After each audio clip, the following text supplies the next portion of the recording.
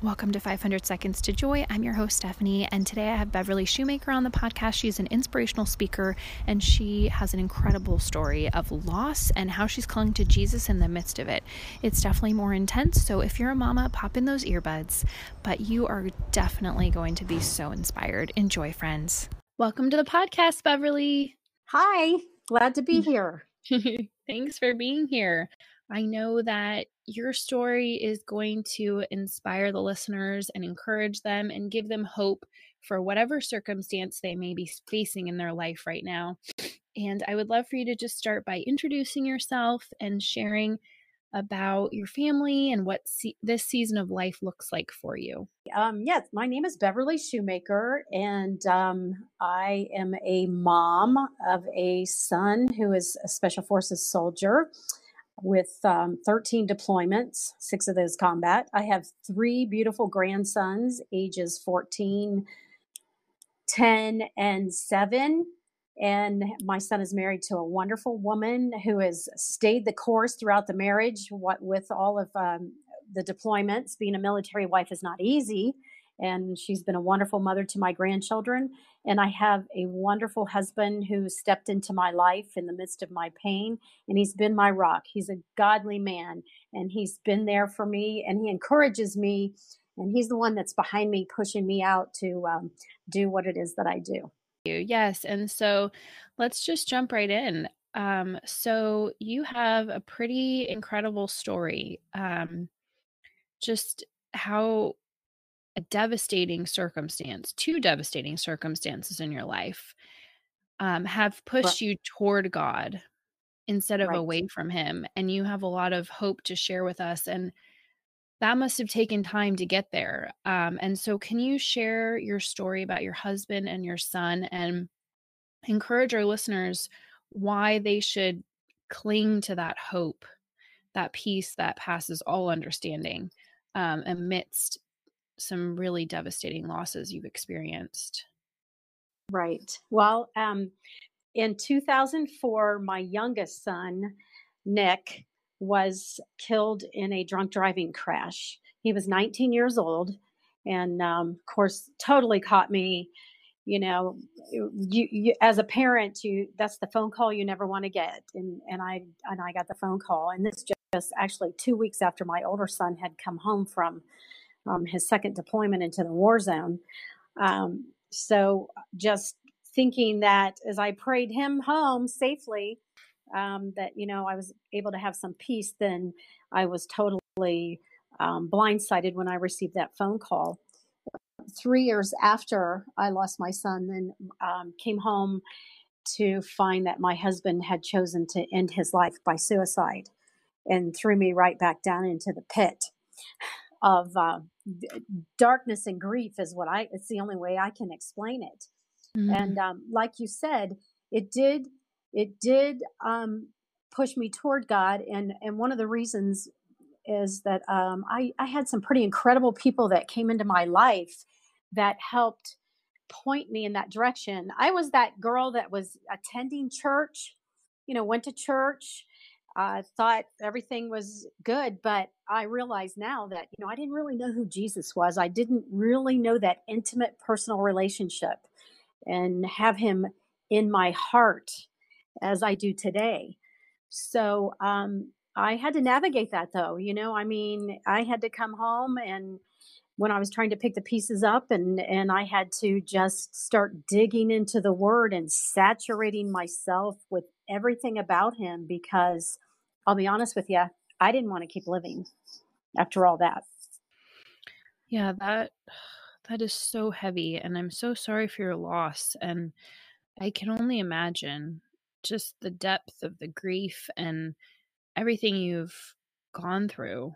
And it's not, I'm sure it's not like life goes on as usual. And I could just only imagine. And I am so amazed that you grew closer to Jesus through this and developed this intimate relationship with him, because as Christians, that's what we're asked to do, is to grow in relationship with him and not just read the words of the Bible, but actually, like you said, seep yourself in them. And, what are some of those Bible verses that you've clung to, like really had them in your heart on those really hard days? You know, Rome, Romans 8:28. And we all, that's a pretty, we all are, a lot of us are familiar with that. And we know that all things work together uh, for those who love God and who are called according to His purpose. And that, for me, was actually the verse that one of that mother gave me. And at the time, it didn't really seep in, but it was like, I know, I've come to know that, what, I know that God was going to take what happened to me, because God is not responsible for the bad things that happen. I've met so many people that will always go, the first immediate response is, well, why did God do this? Yeah, everybody always wants to blame God, when we know that, he's not the author. He's not the one that comes to steal, kill, and destroy. We have an enemy, Satan, that does that.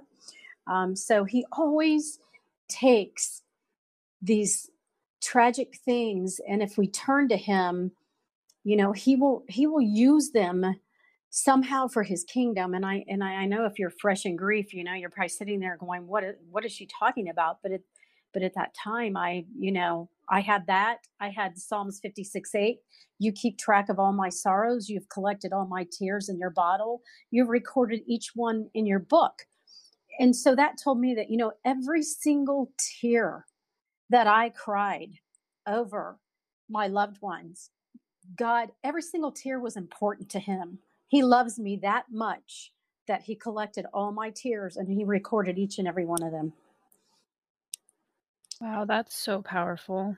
Thank you for sharing those verses. And I'm wondering if you could share a little bit about how God has used these tragedies for his purpose to build up his kingdom. So, what did that look like for you in your life? And maybe someone listening is sitting with that grief and not quite sure, like, wait, there's a purpose, there's a greater plan. I don't believe that.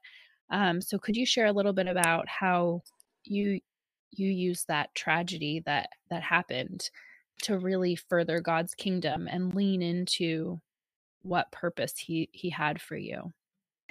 Well, you know what? I have been placed in a place that I never ever thought that I would operate in, and that's speaking, public Mm. speaking. And so, Mhm. you know what? God put me in the presence. It's a divine appointment with, an evangelist who had a branch and a program where he worked with our soldiers, military coming back with PTSD. And so I was invited to go through the program, showed up. There I am sitting, even though I'm a military mom, in the midst of these, guys and girls that in their uniforms. And I go through this week, with this program. And at the end of the week, they said, okay, on Friday, you're going to get up and you're going to share your story. And I looked at them and I said, hey, I'm going home. Not this Mm. girl, know?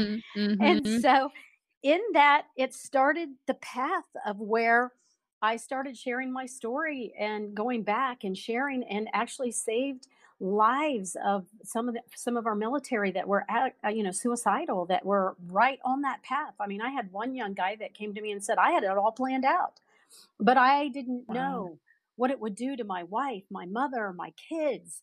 And so I speak regularly on military bases, in churches, in schools. I speak on consequent choices and consequences for these young kids that are driving impaired. And we have Mm. suicide in our youth is just growing at an alarming rate too. Mhm. Yeah, and so, how do you in your public speaking, how do you then tie in your story, your loss to then, helping people kind of be pointed to Jesus, and where does that hope come from? Like how do you explain that to people? I'm wondering, and maybe because someone listening needs to hear that message of hope right now. Whatever they're going through in their life, they need to cling to that hope and that peace that doesn't make sense, and it can only come from God. and how have you done that practically in your life? Well, and I'll start out with saying this: what is the alternative?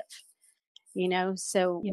we're sitting here in the here and now, and when I look out, the world lacks hope, and I just see people clamoring to fill their lives with stuff, thinking it's going to fill the void, the hurt. But we have abuse, addiction, illness, broken relationships. People are self-medicating through drugs and alcohol to numb their pain.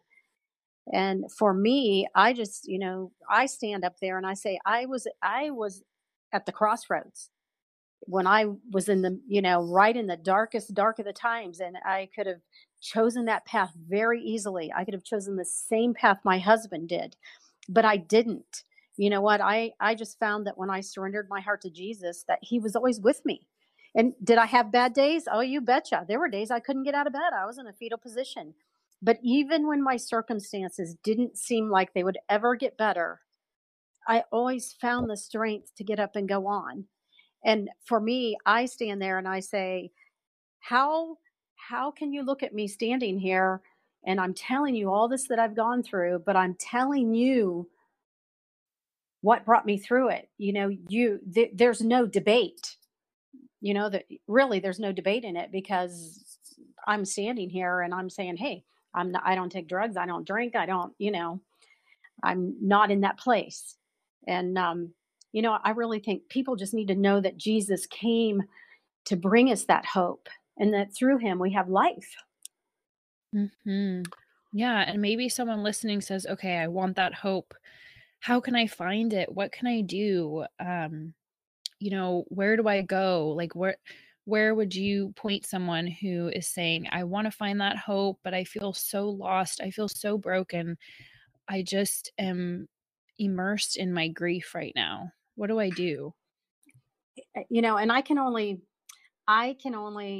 share from my side, because we all, you know what, we all have things that happen to us. We all have bad things that we're walking through. And I can only say the commonality and the ones who move forward and learn to live again was having a strong faith. And we have to do it ourselves. We have to do the work ourselves. And for me, it was like I said, I dug into the word. I just read it. It became alive for me. I immersed myself in praise and worship music. I watched, many of the some of the Christian shows, and I would just journal. I would write and journal, and I would keep track of everything that, when God showed up for me, or when I was having pain, and I would just cry out to him, and I would say, in Psalms 130 and 1 and 2, it says, "From the depths of despair, O Lord, I call for your help. Hear my cry, O Lord. Please pay attention to my prayers." You know, for me, that was it. I was on a path of, I have to find you, because somebody promised me that you would show up. Somebody promised me that you would bring me through this, and I have to believe it. And there was Mhm. a day where I can look back and I can say, yeah, he showed up. He showed up. Mhm. Yeah, and can you share where you are now? What life looks like. You're a speaker.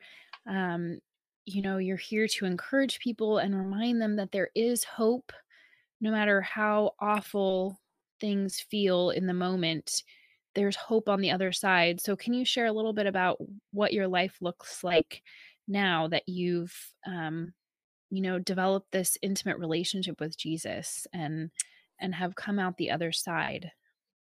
Well, I know I'm not alone with that, without a doubt. And I'm loved. And um, Romans 8:28 has come alive for me, because I have a purpose. One of the things that I found in people that have lost their hope is that they no longer have a purpose in life, and they feel so lost. So um, I'm grateful I found the courage to live with purpose, and that's kind of the tagline on my website. But I've found that my failures are not greater than God's power was to transform me. He healed me, and I know He was with me. He was my anchor in the storms. And if we want to survive the storm, we have to cling to Him. I did have to grieve. I did have to go into the pit, but I also realized I didn't want to unpack my bags and stay there. And Mhm. I didn't want to live in that place. I didn't want to live in that pain. And I've met so many people that it's a choice. And so here I am now. God is using me in a mighty great way. I've spoken to thousands of people, shared my story with thousands of people, and the lives that are touched. When I get my greatest reward, I'm sure it will be when I get to heaven, but when Mhm. someone comes up to me, whether it might be a high school child or a military guy, or maybe it's a mom that just comes up and is just weeping and saying, because they listened to the words that the Holy Spirit spoke through me, that they were touched and their hearts were impacted, and they realized, I have hope. You know what? I see it, and I can start on that journey. Mhm. Yeah, and isn't it the best feeling to know you're being used by God for his purpose?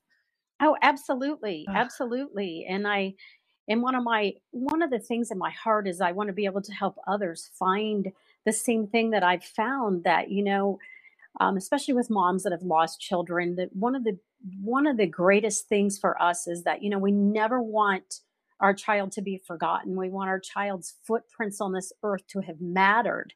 And a lot of times people will do this in an unhealthy way, where here I am out here now, and like I said, I've spoken to so many people, and my son's legacy is still living on through my messaging. So, Mhm. not only is God using me and healed my heart, but there's also a legacy in what I lost. Mhm. Wow, that is so powerful, Beverly. I'm just like in awe of you and just so inspired by your message of hope. And I know that everybody listening is inspired as well, and just really taking a deeper look at themselves, like how close am I to Jesus? Um, am I reading his word? Am I steeping myself in his word and cultivating that deep, personal, intimate relationship with him? I think you've given us a lot to think about, and I'm so grateful for you. And I love your message of hope. I mean, it's just so needed in our world. We need hope. We need to cling to hope. We need to cling to Jesus. And so I know people are going to want to connect with you more after this call. And how can people do that? How can people find you? Well, my website is beverlyshoemaker.com. I have a Facebook page that's called Treasured Tears. And I also have a private community group for those that have lost someone and they're struggling in their grief, that we try to, as a community, lift each other up and provide prayer and just whatever is needed within that group. Fabulous. Thank you, Beverly. And I will link everything in the show notes. And is there anything you'd like to say to the listeners as we close here? Maybe a prayer or something you'd like to speak over them? I would, and the scripture is, the main one that I wanted to say, and this is one thing I do want to say, that it looks like, coming from me, I'm standing here from a different place, and a lot of times, and I remember being in this, is we can pray and we can ask God. When my son lived for 5 days with a massive head injury after the crash, and we prayed for his healing, but you know ultimately that's not the answer. So here's mine: what if we don't get the answer? Does that change who God is for you? What happened was not right. What happened with my husband was not right, but ultimately I want people to know that in that, God is still good. And in Romans 15:3, I pray that God, the source of hope, will fill you completely with joy and peace because you trust in him. Then you will overflow with confident hope through the power of the Holy Spirit. And that's my prayer for everyone that's listening today, that when you turn to him, when you don't get that answer, and you question, is God really good, that you turn and you trust him, so that you can understand what it means to overflow with confident hope through the power of the Holy Spirit. Thank you, Beverly. It's been such a pleasure. Thank you for having me. And I so appreciate it. And I just, pray that lives will be touched through this once again. Thank you, Beverly. You're welcome.